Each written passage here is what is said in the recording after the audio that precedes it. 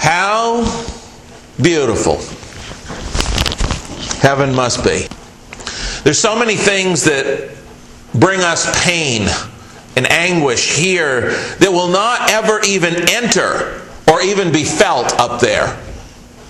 The Apostle John in Revelation chapters 21 and 22 gave us several little snapshot statements regarding the things that will, and praise God, the things that will not be found in heaven.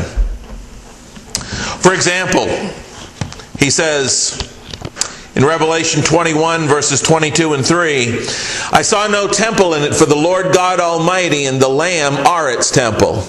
The city had no need of the sun or of the moon to shine in it, for the glory of God illuminated it. The Lamb is its light. This is why the created universe can be destroyed at the end of time when the final judgment occurs, is because the sun and the moon will no longer be needed. They were part of creation for the physical world to govern certain things here,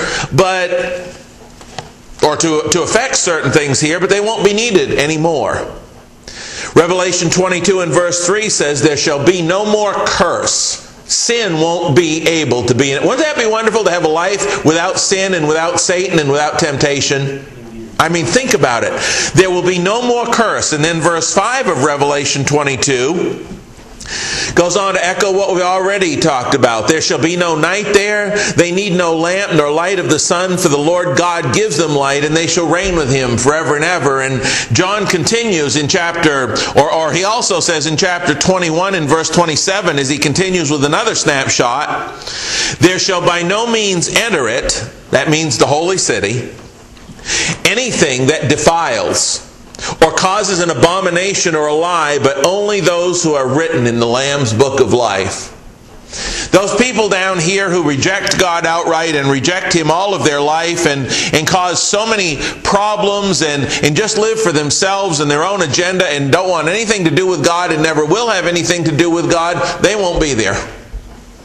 They won't be there to annoy and to hurt and to deny God. And finally, in Revelation 21 verses 3 and 4 it says, God Himself will be with them and be their God, and God will wipe away every tear from their eyes.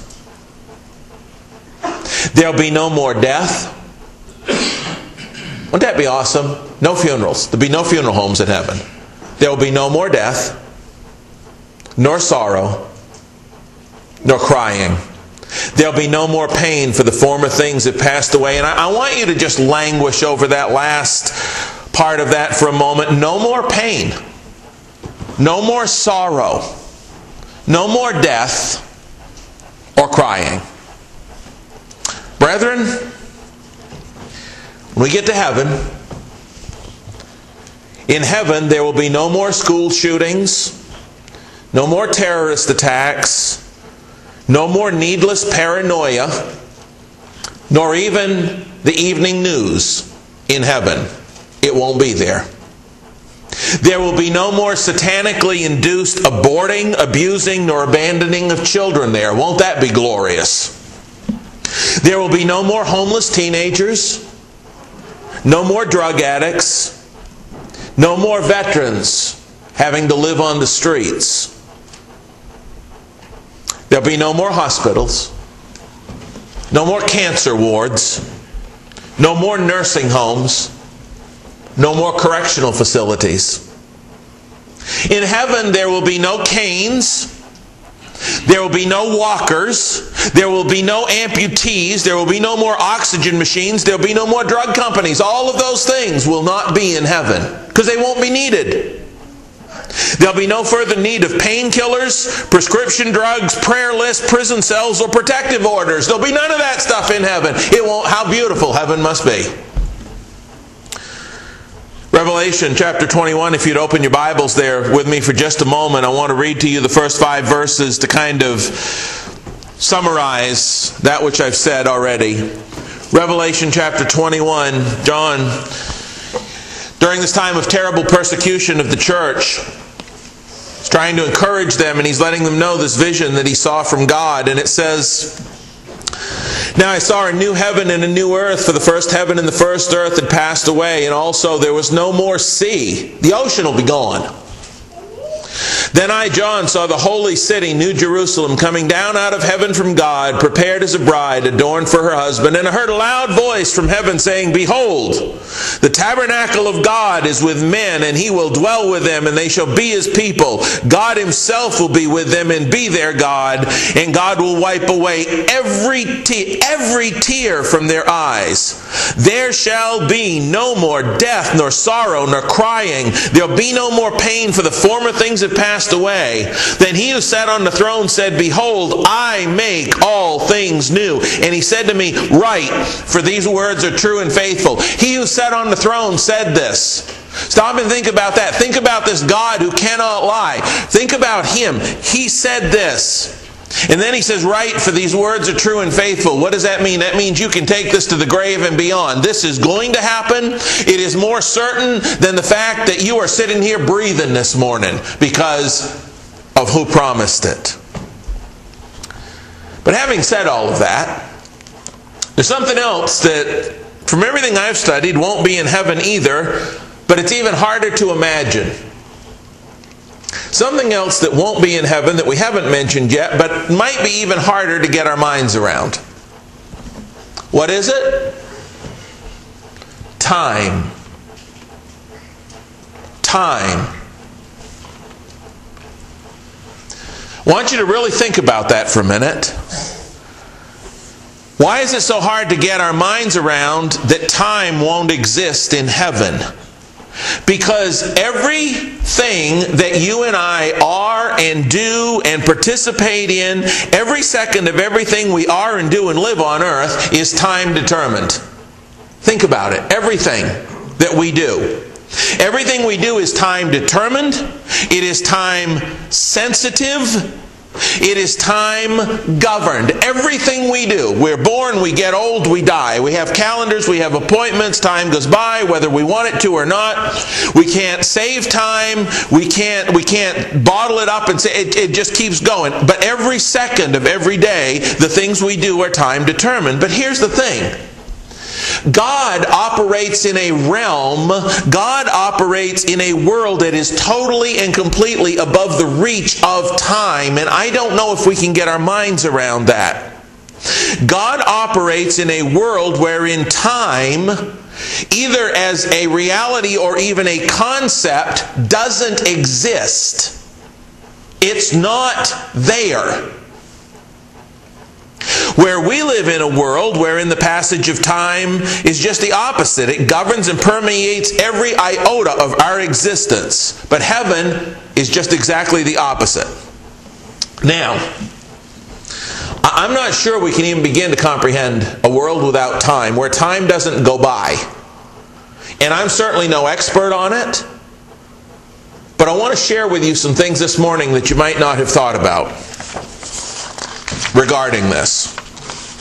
Having said that, I'm going to try to get us to think about it, because I believe that if we can begin to grasp it, if we can really begin to get our minds around the fact that time does not exist in heaven, it is going to give us a greater appreciation for the grace of God. You'll see what I mean by the time we get there. I think we'll have a greater appreciation for His grace and for what He's done for us in Christ Jesus if we can just get our minds around that there's no such thing as time passage in heaven. I also think that if we can get our minds around that, it'll help us to understand both the Scriptures and our own need for greater acting on His promises as well, if we truly want to get to that place where time does not exist to weight and wear us down. First thing I'm going to ask you to do is open your Bibles to 2 Timothy chapter 1. The first thing we need to try to understand is that time has not always existed. Time has not always gone by. Time has not always existed according to the Scripture. The Scripture itself proves that time has not always passed and existed. Not everything can be measured in terms of time for that very reason. Time The whole concept of time had a very definite starting point, prior to which it did not exist. The Scriptures prove this. 2 Timothy chapter 1. Probably help if I was there in my Bible as well. 2 Timothy chapter 1, let us begin in verse 8. Paul says, "Therefore, do not be ashamed of the testimony of our Lord, nor me his prisoner, but share with me in the sufferings for the gospel according to the power of God, who has saved us and called us with a holy calling, not according to our works, but according to his own purpose and grace, which was given to us in Christ Jesus before time began." Right there in your own Bibles, before time began. Highlight that phrase. God had a plan in place before time ever existed or started or began. Before there was such a thing as the passage of time, God had a plan in place to give us his grace in Christ Jesus. This is very similar to what it says in Ephesians chapter 1 and verse 4, where it tells us that God had this plan in place before the foundation of the world. Before he built the physical world, God knew before he built it what we were going to do, what his creation was going to do. And so he had this plan in place. Again, Ephesians chapter 1 and verse 4, as well as Ephesians 3, 8 through 11. Before he laid the foundation of the world. Well, this passage tells us similarly that when God created that physical world, or it indicates to us that when God created that physical world, he also created time to go with that physical world to help determine those physical things. But there was a time prior to when time began. I know it sounds like a contradiction, but time had a definite starting point. 2 Timothy chapter 1 and verse 9. We'd also see this in the book of Titus. Flip forward a couple of pages to the book of Titus. Look what Paul says. Chapter 1, verses 1 through 3.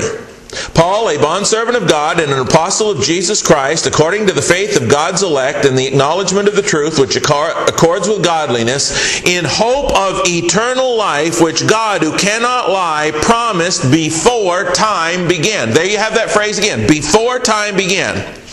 I'm not sure we can all understand it. I'm not sure I totally understand it. I'm giving you just some things to think about, and the best I understand it after having studied it. But one thing is undeniable. The Scripture proves that time had a definite starting point, and there was something previous to when time actually existed, because the Scripture says twice in the New Testament, before time began. Time had a definite beginning point. What was it? Genesis 1 and verse 1. In the beginning, God created the heavens and the earth. Science informs us that there are 5 elements that are necessary to creation of anything. These 5 elements are time, energy, force, space, and matter. Science says that you cannot have the creation of anything unless you have time, energy, force, space, and matter. All 5 of those elements are contained in the very first sentence of Scripture. In the beginning, God created the heavens and the earth. There was time in the beginning. There was energy, God. There was force, God created. There was space, the heavens, and there was matter, the earth. All 5 of those are in the very first sentence of Scripture. If I may put it a different way, Genesis 1:1, in the beginning, that is where time began. That is where the physical world began. In the beginning, God created. That is also the point at which time began, as we've already read in 2 Timothy and Titus. But prior to the Genesis 1:1 point, where God created and brought time into existence, creating it as a means to govern and measure the elements of the physical world he had created, prior to that point, time had neither passed, nor was spent, wasted, valued, or even seen in existence in the spiritual realm. You know, this is why we have such a problem trying to explain to atheists and those who deny God the creation account. Stop and think about it for just a minute. You know, sometimes those who want to deny the existence of God, when we try to tell them in the beginning God created the heavens and the earth, okay, but where did God come from? Who created God? What happened in the time before? The thing they don't understand is there was no time before that. Time did not exist prior to the creation. Time had a definite beginning point. Time was a creation of God, and the passage of time was a creation of God in the beginning in order to govern this physical world that He created. It was a part of His creation, not something that He was subject to that existed prior to that. Did the earth exist before He created the earth? No. Did the heavens exist before He created the heavens, the ones that we see, the physical heavens? No. Did time exist before God created it to govern all of that? Not according to the Scripture. What did Jesus say He was in Revelation 1, verse 8 and verse 11? He said He was the Alpha and the Omega, the beginning and the end, the first and the last. What is He trying to get across? He's trying to get across in that very passage, look, I'm not governed by time. Time has no effect on me. I was before time, I'll be after time, and I'm here during time. Now, I want us to stop and think about some supporting, because I know this isn't something we talk about a lot, but it's got a lot of wonderful application that we'll get to. What I want for us to understand in support of the statements I've made is this. The spiritual realm is still not governed or tainted or touched by the passing of time. And we see this in a lot of scriptural references. We see it in references like the scripture reading, 2 Peter chapter 3, verses 8 and 9. With the Lord, a day is like 1,000 years, and 1,000 years like a day. What does that mean? That means to God, time does not matter. God operates above the reaches of time. A day and 1,000 years are the same to Him. The passage of God doesn't get old. God doesn't age. He always was. He always is. He always will be. And a day or a moment is no different than a millennia or the passing of 1,000 years. Time does not exist in the spiritual realm where God is. Turn to me in your Bibles to Exodus chapter 3, if you would, please. We'll notice this from several different passages here, just to reinforce and validate that which I've already said. Exodus chapter 3. It's throughout the Bible. If you look for it, you'll find it. It's like one of those things where you go out and you buy a car, like you think, wow, nobody in town's got one of these. And as soon as you own one, you see 35 of them that all look just like yours. You know, it's one of those things. So as soon as you start looking for them, you see them. These are things we need to start looking for, and we will see it in regard to the fact that God operates above the realm of time. Exodus 3, beginning at verse 13, says this, out of the burning bush. Moses and the burning bush here in Exodus 3. It says in verse 13, Then Moses said to God, Indeed, when I come to the children of Israel and say to them, The God of your fathers has sent me to say to you, and they say to me, What is His name? What shall I say to them? And God said to Moses, I am who I am. And He said, Thus you shall say to the children of Israel, I am has sent me to you. Moreover, God said to Moses, Thus you shall say to the children of Israel, The Lord God of your fathers, the God of Abraham, Isaac, the God of Jacob, has sent me to you. This is my name forever, and this is my memorial to all generations. What is He saying? I am. No matter what time zone you live in, God is. God operates above time. He was present tense to Abraham. He was present tense to Isaac. He was present tense to Jacob. He's present tense to Moses. Is God present tense to us today? Does God still live? I am. No matter when man lives, God is always there. Man gets old and dies because he's governed by time. But God isn't. God is always present. And then what He's trying to get across here is His timelessness. Same thing Jesus tried to get across to the Jews. Turn with me to John 8. John chapter 8. Jesus trying to explain as God in the flesh how time for Him is something that did not exist in the spiritual realms, in the heavenly realms. John chapter 8, beginning at verse 56.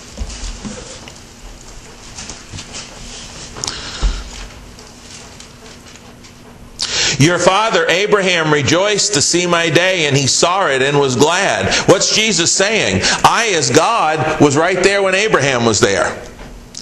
Then the Jews said to him, you are not yet 50 years old, and have you seen Abraham? See, they're thinking, what are they doing? They're thinking in terms of time. They're thinking in terms of, you've only been here 50 years. I'm sorry, not 50. You've only been here this many years. They're thinking in terms of years. Okay? He hadn't been there 50, not even 50. They're using that as a generality, but the fact is they're thinking in terms of human time. They say, you're not yet 50, and you've seen Abraham? And then Jesus said to them, most assuredly I say to you, before Abraham was, what? I am. Years mean nothing to God. Time means nothing to God. He does not operate restricted by time. Even Satan is not bound by the constraints of time in the spiritual world. In Luke 4 and verse 5, it says, then the devil, taking him up on a high mountain, showed him all the kingdoms of the world in a moment of time. In the temptation, even Satan, as this spirit being, lives in a spirit world not governed by time. He took Jesus up on this high mountain and he showed him all the kingdoms in a moment of time. All the kingdoms past that had come and gone and risen and gone down. He showed him all the kingdoms. Said, all this I will give you. You know, there's a number of passages that also contrast our time-bound and governed earthly life to the beautiful, eternal, spiritual realm beyond, where time simply never got started, where time never began and will never end, simply because time does not exist up there. And we see this comparison between these two levels of existence, this earthly, physical existence, bound by time, as opposed to that eternal, heavenly existence, where time doesn't exist. There's a lot of them. Let me give you just a few, and you'll see the contrast once you start looking for it. Turn to me to 2 Corinthians, would you please? Watch the contrast. 2 Corinthians, chapter 4. 2 Corinthians, chapter 4. Starting at verse 16. Watch the comparison between the earthly, which is bound by time, and the eternal in that realm where time does not exist. 2 Corinthians 4 verse 16.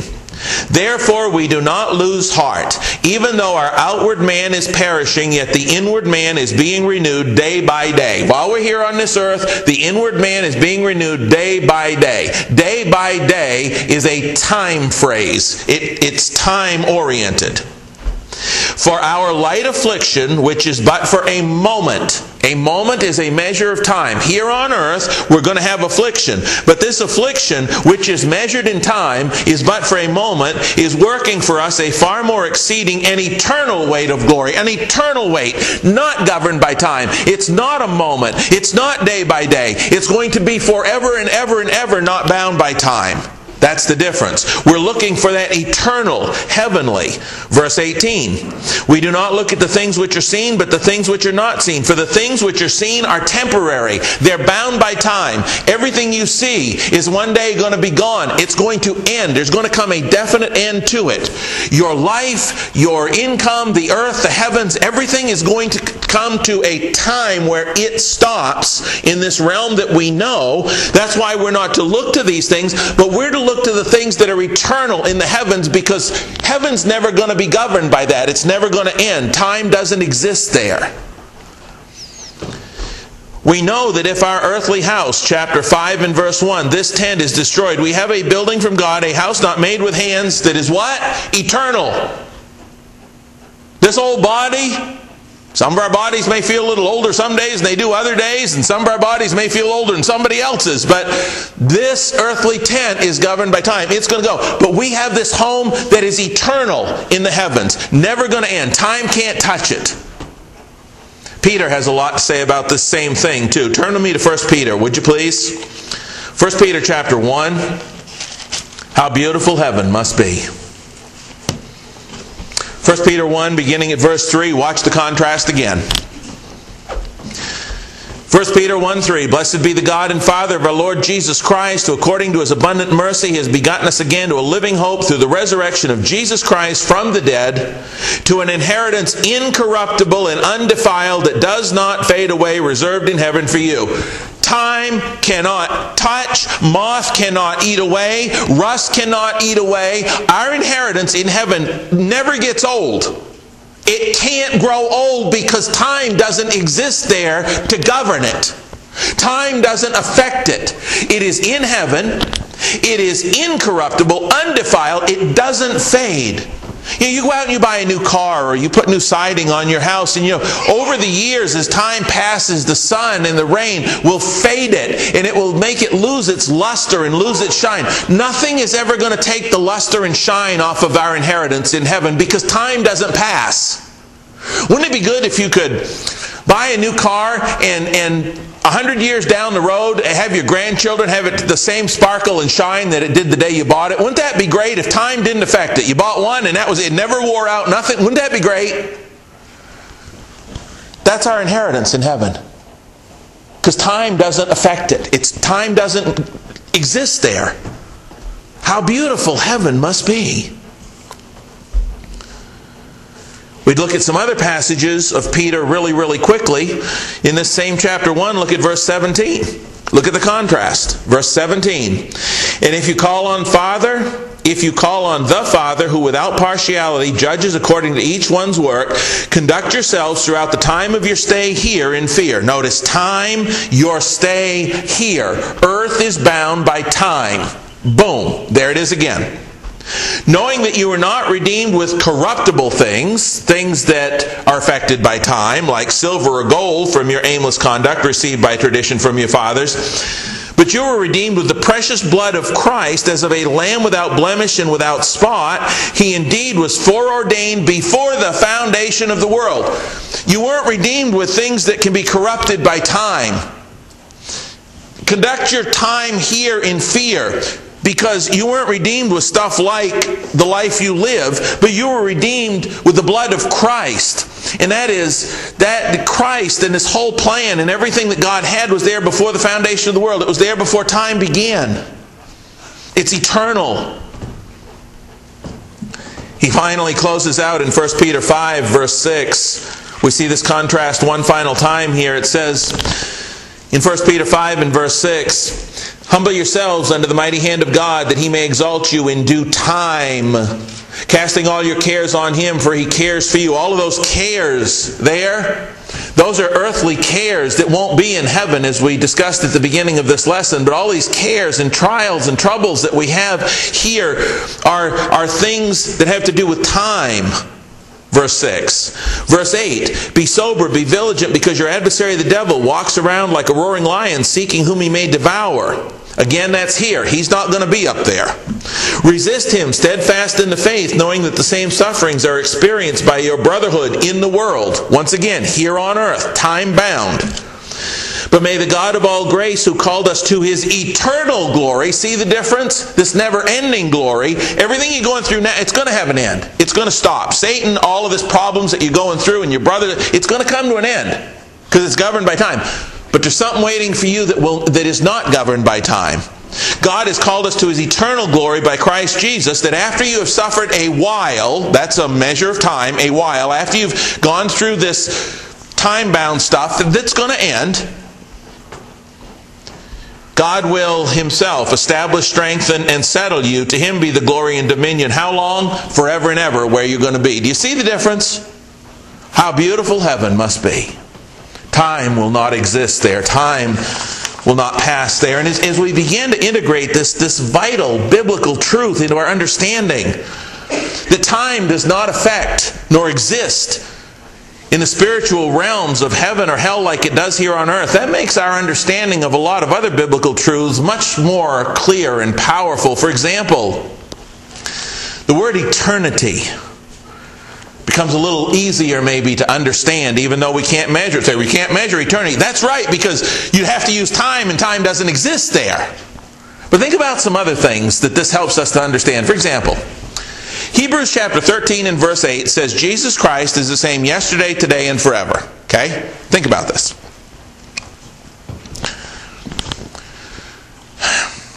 The last time that you blinked your eye, whenever that was in the last 30 seconds, from the time that your eyelid closed until it opened, did your personality change?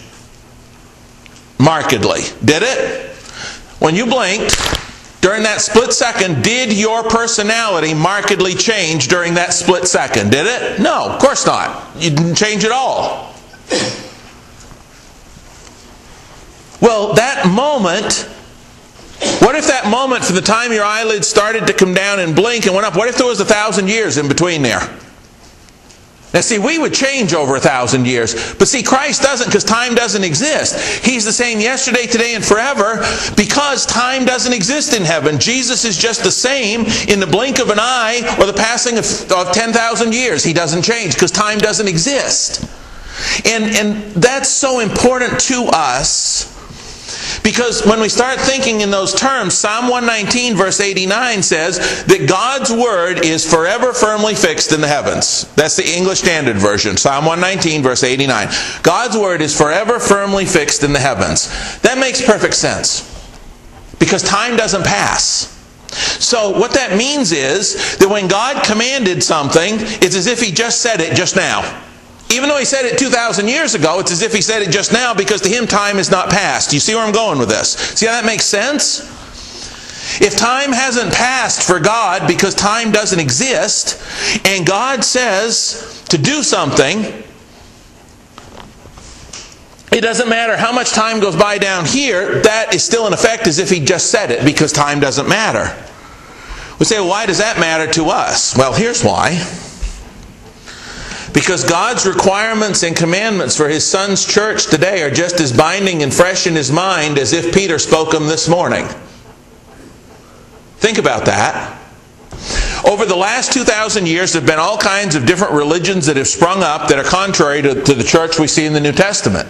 The reason those don't exist to God is because time doesn't exist. And when Peter opened up the church by saying, repent and be baptized, every one of you, in the name of Jesus Christ for the forgiveness of your sins, and you receive the gift of the Holy Spirit, when they obeyed that, just because we have seen almost 2,000 years pass since He said that, to God it's like He just said it this morning. And it's just as much in effect as if Peter were standing in front of you right now saying, repent and be baptized, every one of you. It's just as strong and firm in the mind of God, because time hasn't passed in heaven. Think about it. Because there's also a very scary, terrible element of this understanding that we must explore as well. This is the, I suppose you'd say, the downside, not a downside, but it's the terrifying part of this. And that is the reality of the ever-present appearance and nature of the absolute ugliness of each and every one of our personal sins always before God. You know how sometimes we'll sin and we'll do something we shouldn't do, and time goes by and we kind of forget it, or fear takes the edge off of it. Or have you ever forgotten, you suppose, any of the sins you've committed? You suppose you have over time? I'm sure that we all have. But the scary thing here is this. We might sometimes, because we're governed by time, we might sometimes have sin's ugliness diminished, or the importance of our sins in our own mind as time goes by sort of dulled. However, to God, who operates above and beyond the existence of time, each and every unforgiven sin is always as fresh and disgusting and abhorrent in God's mind as the very moment we committed them. Now think about, that's the scary side of this.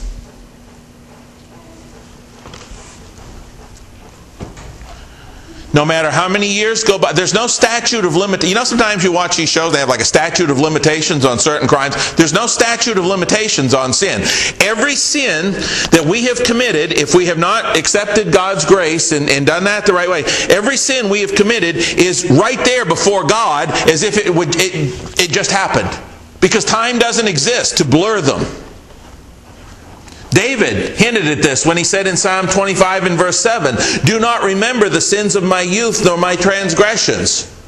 Why? Because David's sins of his youth, no matter how much time went by for David, David's sins of his youth were right there before God because time does not pass for God. That's scary. There is a phrase I want you to write down and remember as the punchline of this entire sermon, and that is this.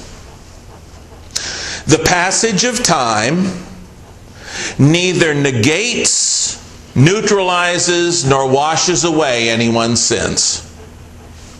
Only the blood of Christ, and that alone, can ever wash away their sins. Let me say it again. The passage of time neither negates, neutralizes, nor washes away anyone's sins. Only the blood of Christ, and that alone, can ever wash away one's sins. Why is that so important? Here's why. I'm not going to get this all exactly as I heard the story. I don't remember all the particulars of the story, but I kind of remember the gist and the point. And so many years ago I heard a story about a man who was a member of the church, and I don't know the sin he committed. I don't know if it was adultery or stealing or whatever it was, but this man fell back into sin, walked away from the church for a number of years. Well, eventually, over the passing of time, many years later, he comes back into the church. And he starts sitting in the back pew, and a few people that recognize him from many years ago go along and say hi and all of this. And he begins to be there more often. And he had brought reproach upon the church early on with this terrible sin that he'd committed, and everybody knew about it. And he sat in the back pew. But over the months and the weeks and the months and the years that went by, people began to accept him as just part of the normal part of the church. And eventually, he starts being asked to lead prayers and do things, and he kind of does. And I think the way the actual story went, at one point, I think he became an elder over the course of time. And then one day, as he's reading or studying or hearing a sermon or something, he comes to understand that he's never actually confessed his sin, confessed the reproach he's brought upon the church. He's never really repented of that sin, and he come to understand that he was still in a wrong relationship with God, even though the church had accepted him. And so he did what he needed to do to make that right. He confessed and he repented, and the story goes on from there. But do you see that even though time passes for us, God exists in a realm where it does not, and that has implication. The same can be said for a person who might come and, sit for years amongst us and never really respond to the gospel and never really be baptized for the forgiveness of their sins. They kind of, reject that outright, but they're good, and they're doing what they can, and they're serving where they can, and time goes by, and eventually they get accepted by the church folks, down the road as one of them. But here's the deal. Just because the church folks accept them as one of them doesn't necessarily mean that God does, because Acts 2:38 is still as valid in the eyes of God as if Peter delivered it this morning. Because time hasn't gone by. And that person's sins are just as fresh and unforgiven in the mind of God as the day they were committed, because that person has not responded to the gospel and had them washed away the way God said, just as if God said it this morning. Despite all the good that person may do in years. Isaiah 64:6. The passage of time neither negates, neutralizes, nor washes away anyone's sins. Only the blood of Christ, and that alone, can ever accomplish that. Let me ask you a question. Cornelius was a good person, wasn't he? Cornelius served God, prayers gave. Cornelius was a good person. What if Peter had come to Cornelius that morning, told him what he did? The Holy Spirit had not fallen on Cornelius that morning. I realize that was God's plan, but stick with me for a minute. What if Cornelius had said, "You know what, Peter? I really appreciate what you're trying to do here. But I'm not, I give of my alms, Acts chapter 10, I pray, I'm okay." If Cornelius had never been baptized for the forgiveness of his sins, would he have ever had his sins forgiven? No.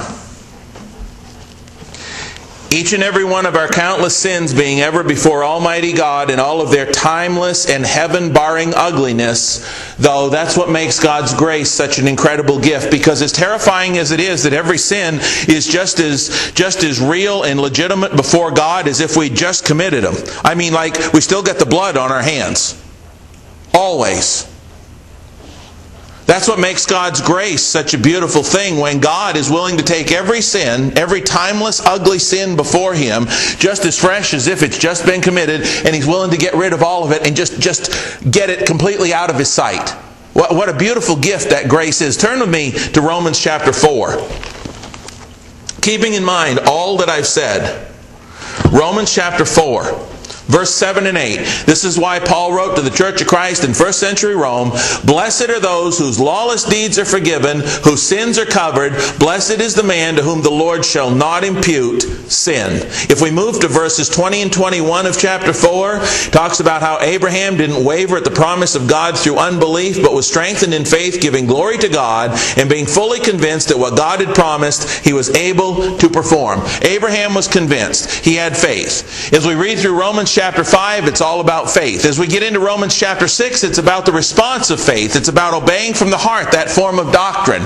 That form of doctrine that says we need to be buried with Christ in baptism. We need to put that old man of sin to death, and we need to rise up to walk in newness of life from that point on. We don't start walking in newness of life. We don't start walking by faith and newness of life and skip the whole baptism part for the forgiveness of sins. There's an order that must be maintained there. Christ could not be raised before He died. And finally, in Romans chapter 6 and verse 22, it tells us that the wages of sin is death, but the free gift of God is eternal, timeless life in Christ Jesus.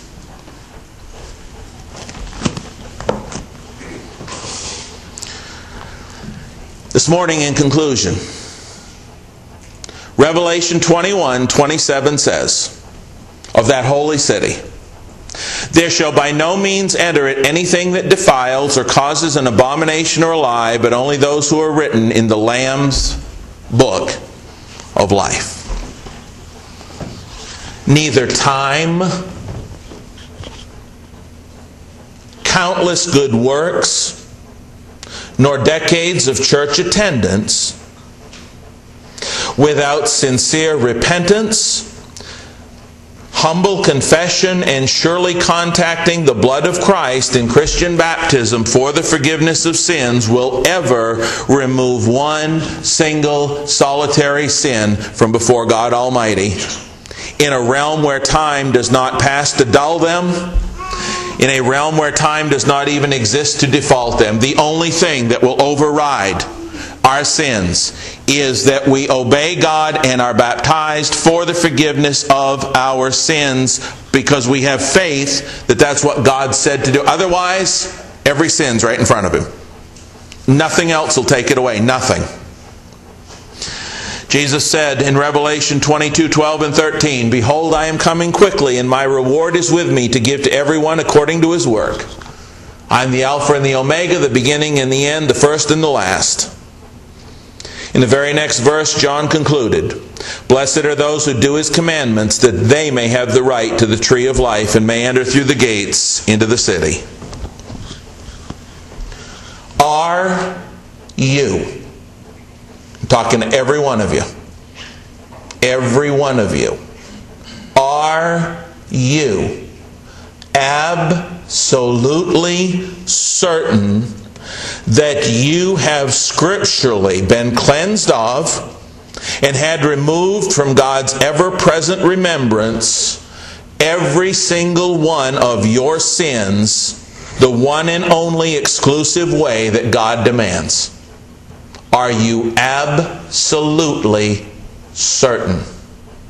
That is initially by having the faith to be baptized specifically for the forgiveness of our sins, and then to continually repent and continually confess our sins when we sin.